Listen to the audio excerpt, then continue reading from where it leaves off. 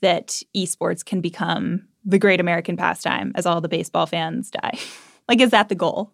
And by the way, I'm a huge baseball fan. I started my career with the Cincinnati Reds, and I still love to watch baseball. That probably ages me a little bit. So I'll be sad when baseball does die, but it unfortunately looks like it's happening.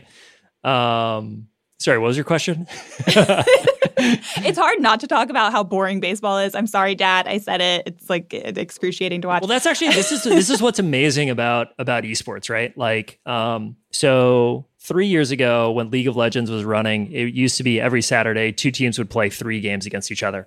And that was roughly about a 3-hour viewing appointment for fans. Mm-hmm. And we heard loud and clear from our fans that was a little bit long. If they just want to watch 2 teams play, make it an hour long.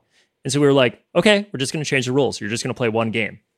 Like, baseball has this unfixable problem that their games last 4 hours. And that just like doesn't work in the modern world, right? Yeah. Whereas in esports, it's like, we've only been around for a couple of years. Oh, we need to fix this? Okay, let's change the rules today. Yeah, it's so much more nimble. Yes. And so that's like really, really cool. And it's just an advantage as we think about building a product that people want to consume moving forward.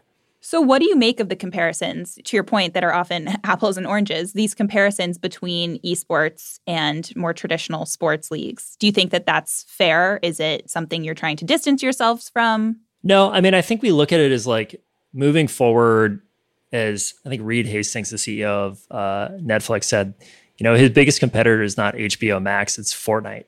And we look at it in this same way. Like, our fans, when we ask them about what they do, it's, Netflix and TikTok and YouTube and actually playing video games. It's watching the NBA. It's spending time on Instagram, right?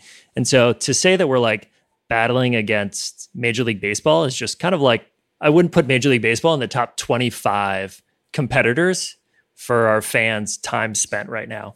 So we focus much more on like, how can we be relevant in the things that they're already doing? So what we do on Twitch and what we do on YouTube, what we do on Instagram, what we do on TikTok is way more relevant than people are like asking like, oh, when is esports going to be on ESPN? I'm like, we don't care. We don't need to be on ESPN to succeed, right? Like, ESPN is heading in one direction and esports is heading in the other. That's really interesting. As a sort of like digitally native industry, right, that esports is born of internet and gaming and tech forward kinds of businesses. Do you think that changes the way that you can operate within this bid for people's time in the attention economy?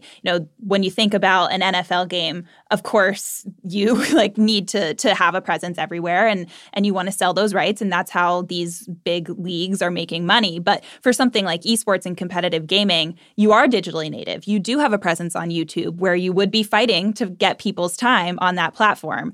You have maybe a little bit more of an inclination to be a social native company, to sell this merch that goes viral, to have these viral moments than a more traditional business would. Do you think that has been a competitive advantage for you in this attention economy that we all live in now? Absolutely. So the major traditional sports are facing this incredible